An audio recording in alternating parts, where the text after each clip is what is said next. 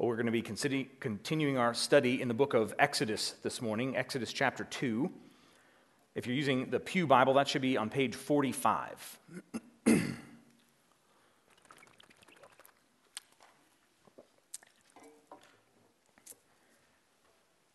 Exodus chapter 2.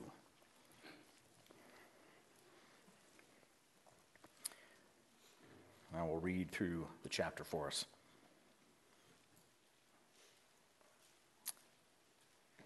Now a man of the tribe of Levi married a Levite woman, and she became pregnant and gave birth to a son.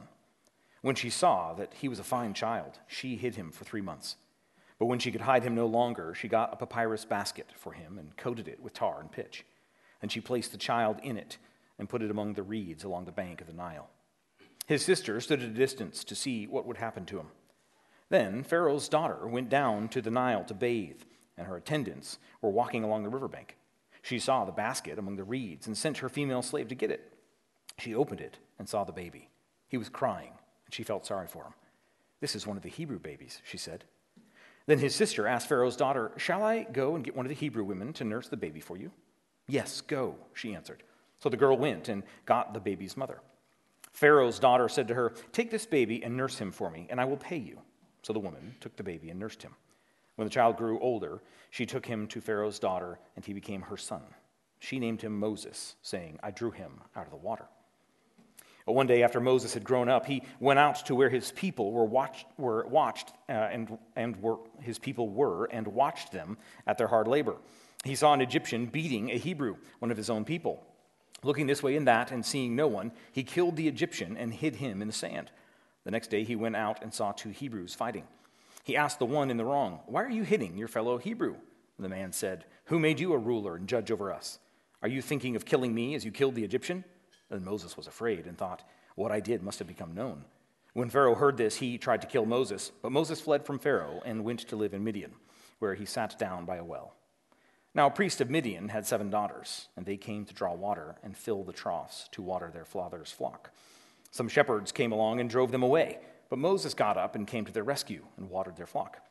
When the girls returned to Reuel, their father, he asked them, "Why have you returned so early today?" And they answered, "An Egyptian rescued us from the shepherds. He even drew water for us and watered the flock." "And where is he?" Reuel asked his daughters. "Why did you leave him? Invite him to have something to eat." Moses agreed to stay with the man, who gave his daughter Zipporah to Moses in marriage. Zipporah gave birth to a son, and Moses named him Gershom, saying, "I have become a foreigner in a foreign land." But during that long period, the king of Egypt died. The Israelites groaned in their slavery and cried out, and their cry for help because of their slavery went up to God. God heard their groaning and remembered his covenant with Abraham, with Isaac, with Jacob. And so God looked on the Israelites and was concerned about them. This is the word of the Lord. Well, I recently went down for a visit with my grandparents. I grew up calling them Oma and Opa because he's German. As you expect from a couple well along in their years and unable to get around much anymore, we spend a fair bit of time in the living room in front of the TV. These visits have a pattern that have developed over the last 15 years or so. In the morning, it's local news. In the afternoon, it's Judge Judy, or maybe some reruns of Antique Roadshow. And then in the evening, it's Wheel of Fortune and Jeopardy. Maybe you're familiar with this routine. Normally, I take a few books with me. I can read in almost any situation, and so I'll just be plugging away reading a good book. But this last trip, the only time I put my book down is really to play cards with Opa when he's feeling up for it. Or rarely a show will come on that actually grabs my attention. And this last trip, that's what happened. It was some craftsman show that came on, and it was about a custom knife maker. But what grabbed me and made me put my book down was the fact that this knife maker did everything. He went to the shore of Lake Michigan and dug up the ore and went and smelt and bloomed it.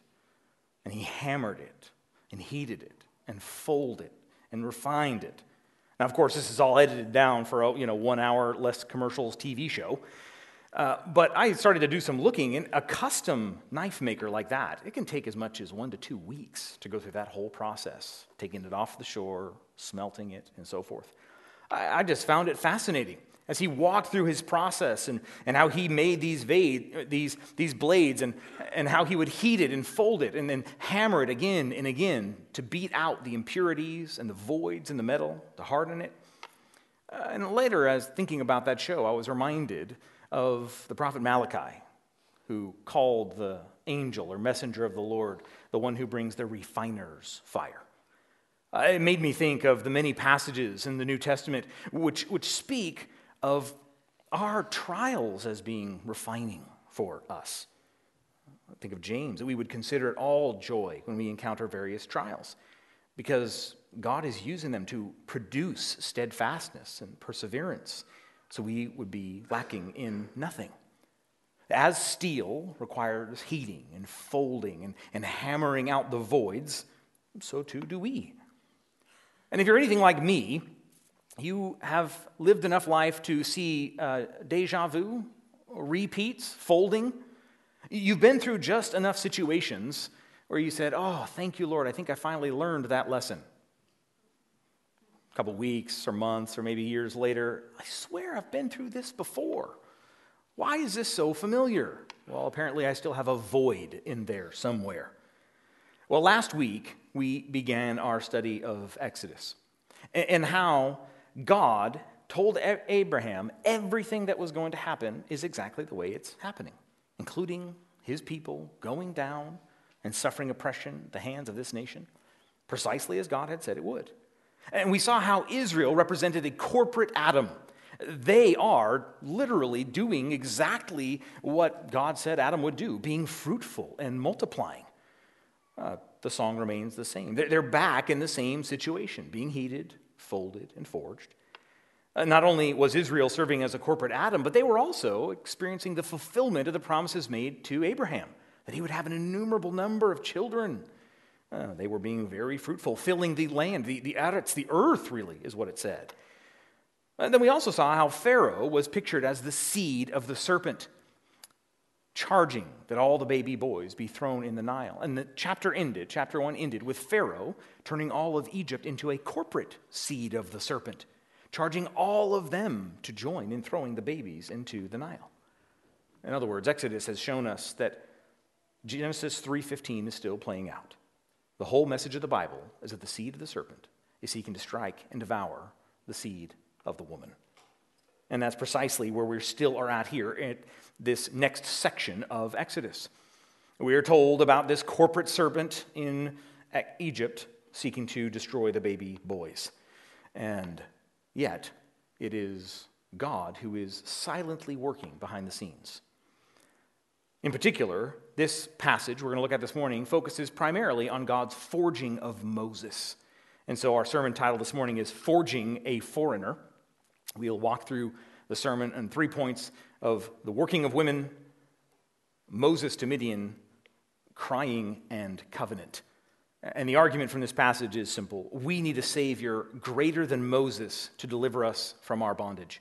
And if I was going to add one more point, it's we need a Savior greater than Moses to deliver us from our bondage and to our reward. We'll see that in the last point. Well, first, the working of women. Last week, I showed us how the end of Exodus chapter 1 showed Pharaoh as the seed of the serpent seeking to destroy all the boys. But it was the women who spoiled his plans. He was only worried about killing the boys because the boys grow up to be men who can fight, and yet the ladies were busy at work, sparing with the midwives. And that same theme continues here. After mentioning Moses' father was from the tribe of Levi, we don't hear anything else about men for these first 10 verses. It's the work of women. And focusing in particularly on Moses' mother, she gives birth to him, and the NIV reads, she saw that he was a fine child. Well, quite literally, what it says is she saw that he was good. It's actually the same language used of God creating and seeing it was good. Moses' mom has procreated, and she sees he is good. And so she hides him for as long as she can. When she gets to the point she can't hide him any longer, she puts him in, the NIV reads, a papyrus basket and covers it with tar and pitch. But that word for basket is the same word used for Noah's ark. As a matter of fact, that's the only other time that word is used, is for Noah's ark. So just as Israel is pictured as a corporate Adam, so too is Moses kind of pictured as Noah part deux. Noah again in the ark, raised up above the waters of destruction, the waters that are claiming little boys. Moses is floating above the destruction. Now, we have to, unfortunately, dismantle the wonderful little cartoon movie, Prince of Egypt, which shows this scene where the baby's put in the basket and he's going through waves and crocodiles are trying to snap at him. No, it says Mom was quite a bit smarter than that. She put him in the reeds along the shore. Sorry to ruin the movie for you. Now, we're not told why she does this explicitly in the text, but there's a hint, in that the daughter says she stays at a distance and watches. And one Old Testament scholar has mentioned that since Pharaoh isn't named, Pharaoh's daughter is not named, we don't know for sure. But doing some dating, it's possible that the Pharaoh here would have been Ramses II. And if it was him, he fathered over 100 children, and at least 60 of them were daughters. So perhaps Moses' mom figured out, well, I know where all of Pharaoh's daughters go to bathe. Let's go place the ark right there and wait. And that's precisely what seems to happen. But the emphasis here in the telling of the story is on irony.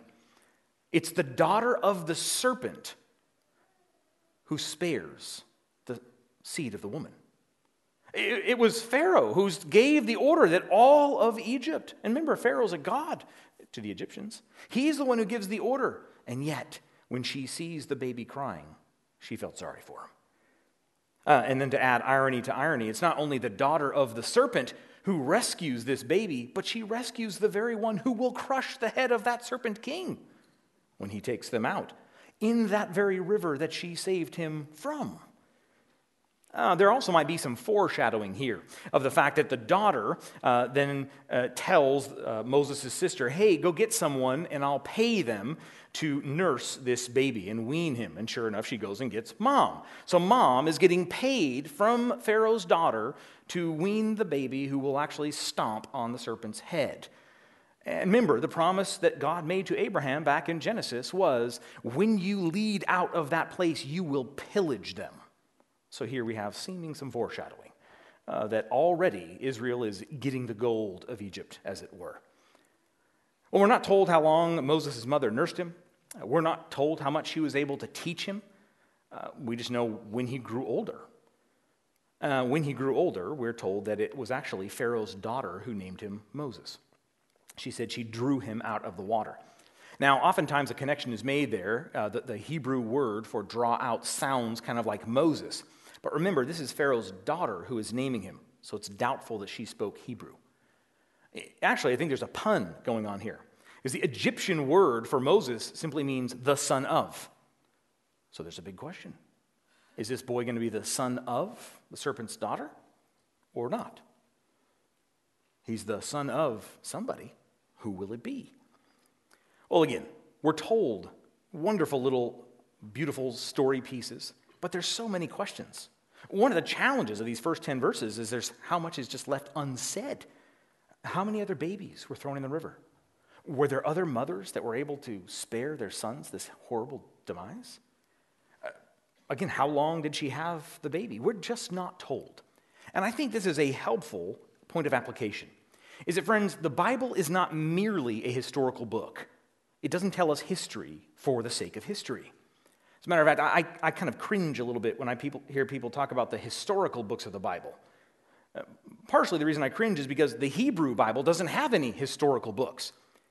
The Hebrew Bible has 3 parts. It has the Torah, the Nevi'im, and the Ketuvim. The Torah is the law or the instructions. It's the first 5 books, the books of Moses. Then the Nevi'im, the prophets, well, they make up Joshua, Judges, Joshua, Judges, 1 Samuel, 1 Kings, and then it jumps to Isaiah, Jeremiah, Ezekiel, and the book of the 12. That's the prophets, earlier and later. And then the writings is the wisdom literature and Daniel and Ruth and all the rest of them there. But there are no historical books in the Hebrew Bible, strictly speaking. And the reason for that is because the Bible is not interested in giving us history for the sake of history. The Bible is giving us God's story. Every story in this book, God put it in there for a specific purpose. And so one of the first tasks upon us as Bible readers, and as you start a Bible reading plan or this new year, is start with those questions. Start with questions that are asking, well, why did God put this in the Bible? Start with questions of, what is God seeking to teach us by having this story in the Bible? And particularly teach us about himself. Because remember, the Bible is God's revelation of himself. He's revealing himself to us. So when you finish your Bible reading, ask yourself, well, what is God teaching us about himself? Do that before you jump to, well, what does this mean to me?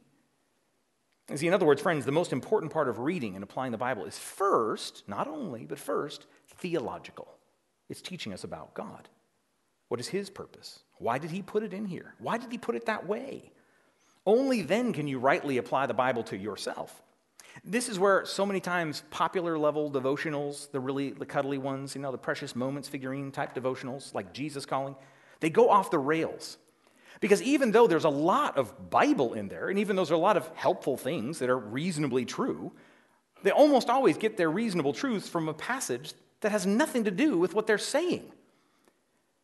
The only way to rightly apply the Bible is to first understand what it's teaching us about God, and then you derive your understanding about how it applies to us. So in this passage of Exodus, what is stunning about this passage is God hasn't been mentioned. And yet, you have this very clear picture of God fulfilling his plan and promise to Abraham. So in other words, if you want to apply this at the simplest level, it's this. Friends, when God seems absent, he never is. In seasons when your feelings are telling you he's missing, he's not. He's never napping. He's never out to lunch. No. As a matter of fact, we might push that a little further. It is probably our feelings that are the problem. See, those kind of super popular level devotions are designed to play on the feelings. But here, no, that's absolutely not what's going on. You better believe they felt. We're going to see at the end of this chapter how they felt. The fear and the worry. But that doesn't change who God is. That doesn't change how we should hope in him when he seemingly is absent. So then maybe another way to apply that is when your feelings aren't functioning as they should, what should you do? Well, Ephesians 4 tells us. That's why it's the work of the church to do the ministry of the church, to build each other up, speaking the truth to one another in love.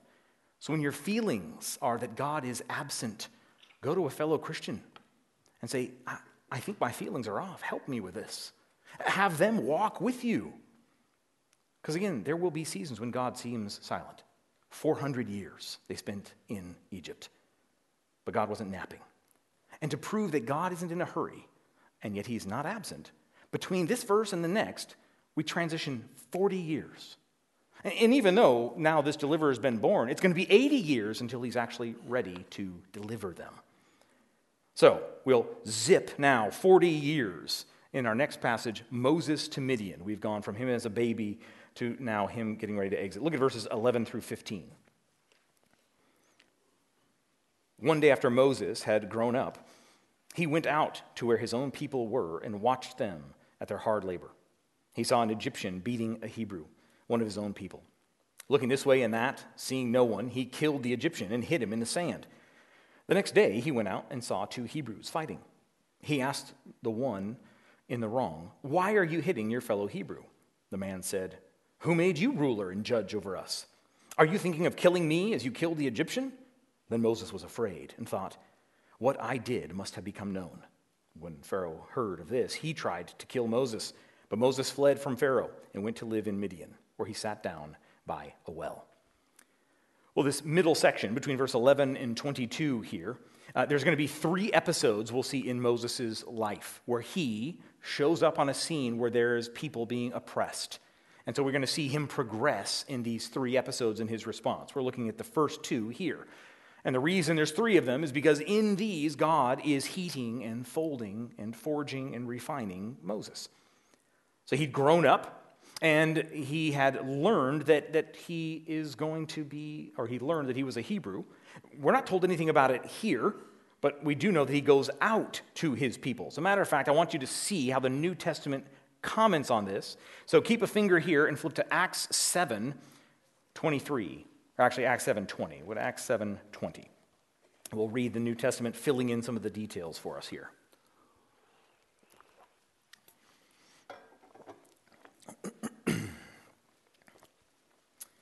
It's on page 888 of the Pew Bibles, if you're using those, by the way.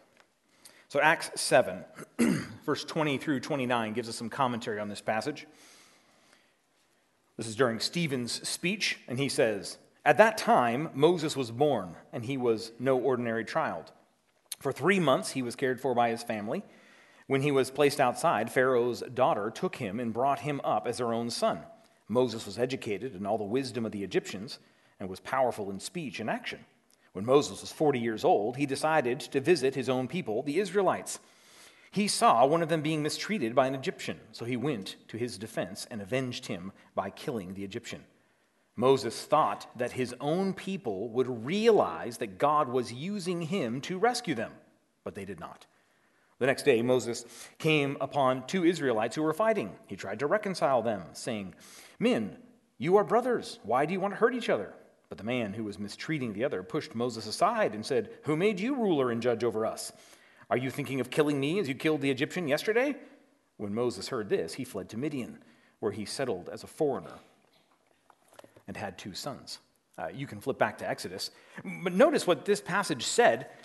Here we find out that Moses knew, apparently from God, that he was going to go and be this deliverer. And by going out and rescuing, delivering this particular Israelite who is suffering, he thinks that they're going to see him as he's our great deliverer. Well, of course, it's rather a silly plan when you think about it, though. He went out to be the Savior, but in his own strength. And so instead of saving, he ends up murdering, is what he does, looking this way and that. Just note to self, if a Savior has to look around first before they save, maybe it's not a good Savior. There's actually a ton of wonderful little puns here in this section. The NIV reads beating, that the man was beating him, the Egyptian, and then Moses killed him. But in Hebrew, it's the same word. So it's actually the Egyptian struck a Hebrew, and Moses struck and killed the Egyptian. What is striking, pun intended, about this picture is how God's people can be so quick to try and do his work in their power. Moses knew that he was going to be used by God, and yet he jumped out in his own strength. He sought to save his way. And how easy that can be for us as Christians. Christians know that we're called to be a light. Churches know, as I pray, that we're to fulfill the Great Commission. And so we are eager to do so. But sometimes we can do so jumping out in our own strength. One of the most vivid illustrations of this is actually by comparing and contrasting the first and second Great Awakening. You see, the second so-called Great Awakening extremely emphasized human methods for attempting to save people. I could give you many examples. Here's just one. There was one Baptist pastor turned revivalist who's named Jacob Knapp. And he wrote this whole little booklet about a practice of getting people to stand and come forward at revival meetings following Charles Finney. By the way, that's where that whole walk in the aisle thing came from, was the Second Great Awakening. And this is the logic, the human logic behind it. He said his whole idea was this: if you can get someone to stand, then they're already on the move, as it were. So Knapp would use emotional appeals. "Sinner, aren't you willing to stand for Jesus? Isn't there one sinner here who would be willing to stand up for Jesus?" Enough of that, and some poor soul, slowly kind of slithers up. And then after getting them to stand, he'd use other things. "Friend, it is more dishonorable to go back than it is forward. So come." And he had a bench in the front called the anxious bench. He'd get them to come and to sit. And after one came, sometimes even more would come. And then he'd take them back to the anxious room or the decision room. He'd take them back there, and he said that he would use this standing and calling people forward as a means of, quote, bringing others to a right decision by force of example. Knapp said that by having them come forward, it had the added benefit of the minister being able to figure out just how good his revival was going that day. He would demand an immediate response, an immediate decision for Jesus. And he added instantaneous baptism as well. Again, that's the roots of the altar call that many of us grew up with in churches. History is very interesting. But that altar call type of platform, that whole emotive work has not gone away. A little over 10 years ago, a journalist did a report on Stephen Furtick and Elevation Church. He started doing this instantaneous baptism services, and he sought to encourage people to come forward in the same type of way. Except they found out that he even planted people in the audience at key stations. So when they stood up, they'd be seen. And they were the first ones to come forward, stirring the rest of the crowd to come. He sought to encourage them to come forward to baptism with no examination, no question. They even wrote a guidebook. It was called Spontaneous Baptism's How-To Guide. You'd think it'd be a little more imaginative than that. One sentence reads this: included in this document is everything that we did to prepare the way for God to show up. It goes on. Here's how we activated our faith to pull off our part in God's miracle. Okay, those are extreme examples. But friend, if you're anything like me, growing up in conservative Christian churches, aren't there ways that we try to help God? Aren't there ways that we, in seasons of silence, try to nudge things forward? I'm sure you've heard or said things like this. I have too. If we could just dial in that outreach program, if we can get that right, people will come. If we have the right music, if we can get the right children's programming, on and on down the list. Now, Moses teaches us that God definitely calls people to ministry, but he will only use us his way, not ours. Our calling is to grow in faithfulness to his word, to seek to submit every aspect of the church back to his word. Now, not everything is explicit, so we seek to be prayerful and patient. We seek to be careful to make sure that we're trusting in God doing his work through his word and not through programs. So friends, members of Bethany in particular, pray for us that we would seek to do God's work God's way, that we don't try to get ahead and do things. Now, that doesn't mean you don't do anything, but it is to say that we're careful. It is to say that we seek first and foremost to be faithful and let God bring fruitfulness. So pray that we'd have wisdom to know when to go and when to stay. Well, that is Moses' problem here. And he goes out the first time, sees a man striking, and he strikes him dead. He goes out the next day and sees two Hebrews fighting. And then he has the temerity to ask. We miss it in the English translation. But he has the temerity to ask, why do you strike your brother? Anybody reading in the original saying, wait a minute, the dude who just struck someone dead is worried about this guy striking this other guy with his words? It's supposed to grab you. And the man's response, again, loaded with irony, is, who made you judge of us? Well, in chapter 18, God's going to make Moses judge over you. But moreover, what is keen about this or important about this particular section is that the man knows. So Moses is looking this way and that to say it wasn't all that helpful. And not only does this man know, but Pharaoh knows. And so Moses has to flee from Pharaoh's wrath yet again. So far, Moses has faced two tests. He clearly has a heart for the oppressed. When he sees someone who's oppressed, he acts, even though he acts in his own strength. How would the third test go? Well, look at verses 16 through 22. 16 through 22. Now, a priest of Midian had 7 daughters, and they came to draw water and fill the troughs to water their father's flock. Some shepherds came along and drove them away, but Moses got up and came to their rescue and watered their flock. When the girls returned to Reuel, their father, he asked them, why have you returned so early today? And they answered, an Egyptian rescued us from the shepherds. He even drew water for us and watered the flock. And where is he? Reuel asked his daughters. Why did you leave him? Invite him to have something to eat. Moses agreed to stay with the man who gave his daughter Zipporah to Moses in marriage. Zipporah gave birth to a son, and Moses named him Gershom, saying, I have become a foreigner in a foreign land. So, Moses now is fleed off to Midian. And we learn about this priest of Midian. Here he's named Reuel. In the next chapter, we'll find his name is also Jethro. The Midianites were sons of Abraham and Keturah, another wife that Abraham had. But they're Gentiles in the sense they're not part of the promises of God to Abraham. So he's a Gentile priest. And Exodus 18 will explain to us that he is not a priest of Yahweh. He's a pagan, polytheistic priest. And whatever his role as a priest is, again, we're not told. What we are told is that this priest has 7 daughters.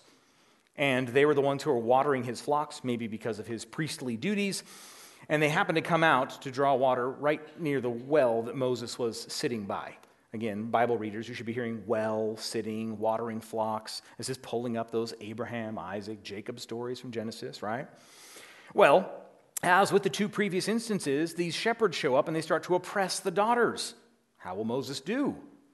Well, quite literally, it says Moses saved them. Not only did he save them, but then he serves them by watering their flocks for them. So Moses, again, is pictured as being deeply concerned with injustice, saving or delivering those who are suffering from it. Well, the daughters, apparently this was a repeated habit with these shepherds, because the daughters get back home so quick, it makes dad say, well, what happened? Well, the shepherds that usually harass us, they couldn't. There was an Egyptian. He came out and saved us, and he watered the flock for us. It was really fast. And you have to love Jethro's response. I think there's this intended comedy here. The man with 7 daughters. Where is he? Why didn't you bring him home? Why didn't you feed him? The very next line is Moses agrees to stay, and then he's married and has a baby. It just seems to be playing on the old trope. A good man is hard to find. Apparently really hard when you have 7 daughters. The whole scene, just the way it's written, is brilliant. Again, Moses agreed to stay, and then he gets married and has a kid. Well, joking aside, Moses' agreeing to stay is actually better worded, I think, in the ESV. But before we get there, he mentions that his son, after he has his son, he names him Gershom, which is foreigner, sojourner. And he says, I have become a foreigner in a foreign land. Now, this is a direct fulfillment of what God promised Abraham in Genesis 15:13. Know for certain your offspring will be sojourners in a land not theirs. God's forging Moses had brought him to see just how much of a foreigner he was. As I said, the ESV, I think, transfers it better. It says he was content to dwell there, but he knew this was not his home. He was content to dwell there, but he knew he was a stranger. I think in this, Moses is a wonderful example for Christians today. As Christians, we should be content to dwell wherever the Lord has us. And yet, we should realize that we are just sojourners and strangers. This past week of watching the insanity with the repeated failed votes for Speaker of the House, I was reminded of how important it is for us to see that we are strangers. There is no politician and party to put your hope in. On the one hand, I thought with leaders like these, who needs enemies? And on the other hand, I thought, what a good reminder that that's not what we hope in. The brokenness of the system should be that extra reminder for us that that is not where we should derive security. So friends, may we be content here, even seeking the good of our city as far as we're able.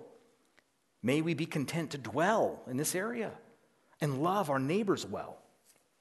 But may we also flee from placing any hope in anything else other than God. Well, we've seen Moses' behavior has changed a little bit in these 3 episodes.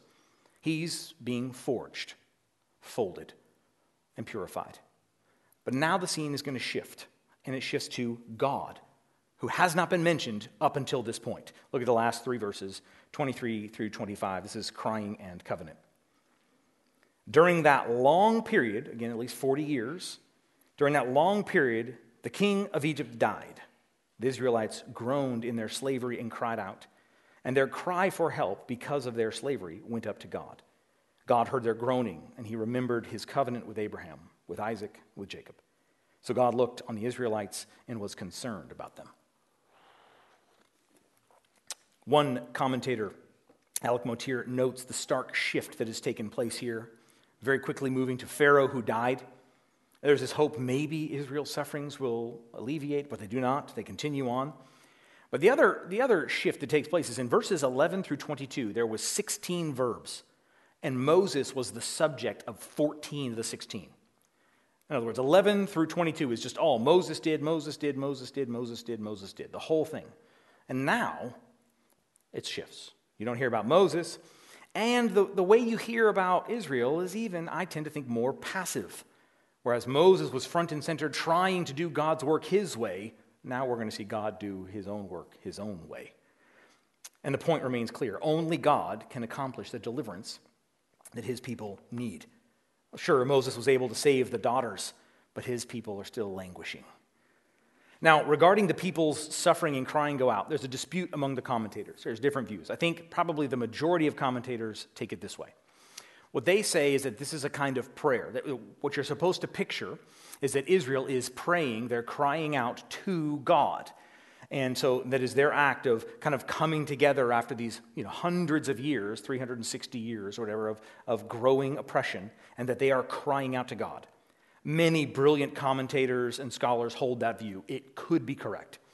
However, I follow some other commentators that take a different view. And I don't believe that Israel is crying out to God in verse 23. I believe they're just groaning under oppression. I think there's a hint for this, the way it unfolds in the verse. Israel is clearly groaning in their slavery, but notice, I think the NIV translates it fine, and their cry for help because of their slavery went up to God. I think that's showing us that they're passive. God is active. And I think that is even more brought home for us in the way that God is mentioned in verses 24 through 25. The NIV is very unfortunate in its translation of 24 and 25. It's trying to smooth out the reading for English readers, which is fine, but the ESV gets it exactly right. Listen to how 24 and 25 are rendered better.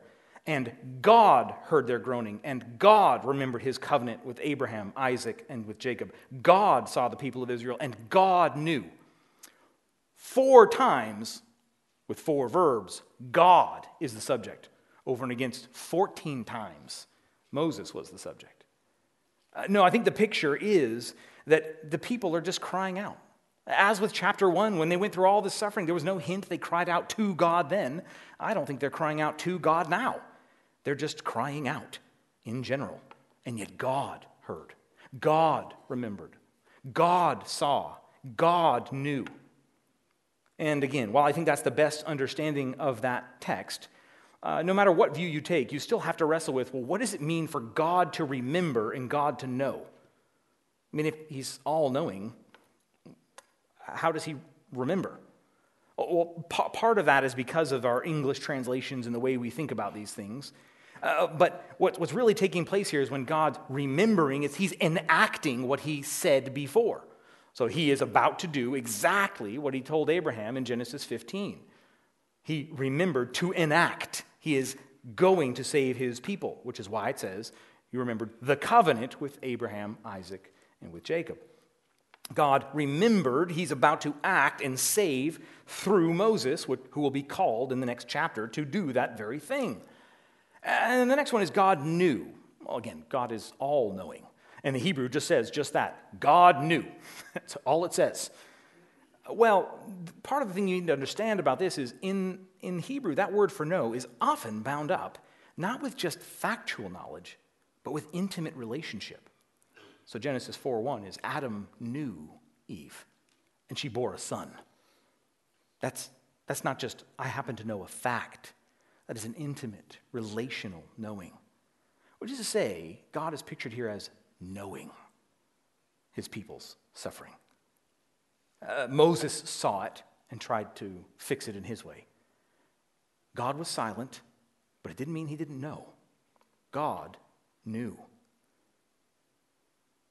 See, as I thought about this connection between Israel crying out, and not necessarily to God, I did wonder, maybe you're visiting this morning, and maybe you're not a Christian.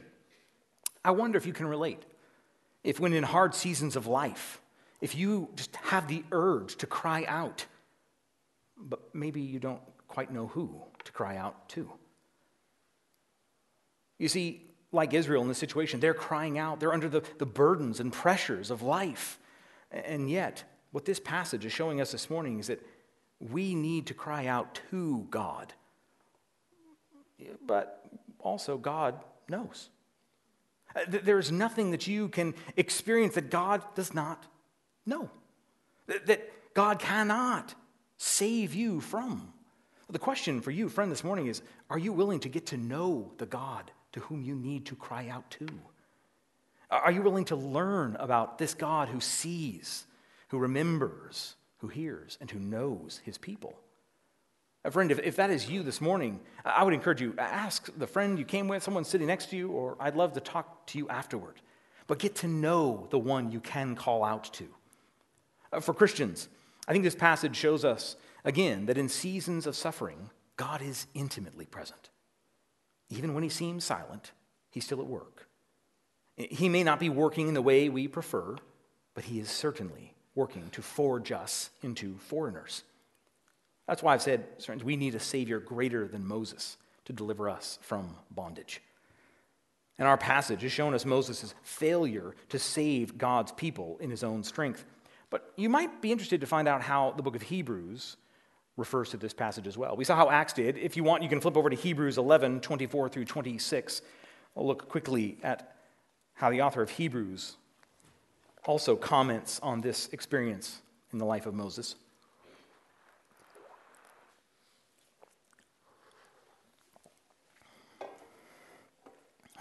Hebrews 11, 24 through 26. It is by faith Moses, when he had grown up, refused to be known as the son of Pharaoh's daughter. He chose to be mistreated along with the people of God rather than to enjoy the fleeting pleasures of sin. He regarded disgrace for the sake of Christ as of greater value than the treasures of Egypt. The Acts told us that he knew.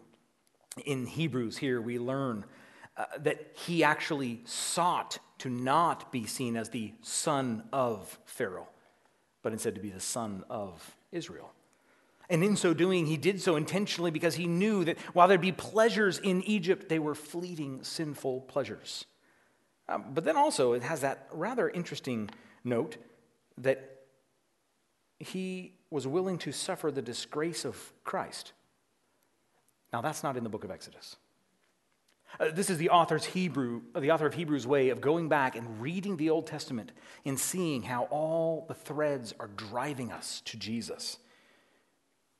And so Moses regarded disgrace for the sake of Christ, his willingness then to be bound with Christ's people. Just as Israel is the corporate Adam, we're going to see in Exodus 4:21 that Israel is the firstborn son of God, which of course is driving us to the true Son of God. But also what we see here in this passage, and which is true throughout the book of Hebrews, is in Hebrews, faith is a future-focused faith. He's looking beyond. He's looking ahead, as it were. All faith in Hebrews is driving at that. And so, as we've seen in the book of Exodus, it ended this section that we looked at of God knowing. That is his relational, intimate awareness, even when they didn't see him acting. They had a future-focused faith. But God knew, as picked up in Isaiah 63:9, in all their afflictions he was afflicted. God knew. And the fulfillment of God identifying with his people, of course, comes to a head in a culmination in Jesus, who Hebrews 4:15 says is the great high priest who can sympathize with our weaknesses, because he did not sin like Moses did. But there's one last thing about this Hebrews reading of Exodus that I think is fascinating. And maybe you've never seen this before. But what it says is that Moses was looking ahead. He has future-focused faith. He was looking ahead for his reward. But his reward might not be what you think it is. Hebrews 11, the last two verses of Hebrews 11, 39 and 40, tell us what this reward is. Hebrews 11, 39 and 40, speaks of all of those who were commended for their faith, yet none of them received what had been promised, since God had planned something better for us, so that only together with us would they be made perfect. Did you catch that? The Old Testament saints, with their future-focused faith, had to wait for their reward. And their reward was bound up with all of God's people being united to Christ. They, Old Testament saints, were waiting for us to be united together. That is the faith that the next verses will go on in chapter 12 to say that Jesus is the author and perfecter of. It's faith in all the promises of God, taking us through Christ, the one who endured the cross and despised the shame and is seated now at the right hand of the Father. The promised reward for them was to be united to Christ and us, which is why the Hebrews is going to go on to say, and that union is already taking place now, spiritually, as we gather in the heavenly Jerusalem. It says, we have come to this heavenly Jerusalem, the church of the firstborn. That is, all those who have been united to Christ have been gathered in this great assembly. See, only by Jesus dying for our sins, rising again to new life, and ascending to heaven can we be united with him and all the saints who've come before in Mount Zion, the heavenly Jerusalem, the church of the firstborn. That, friend, is the reward Moses waited for.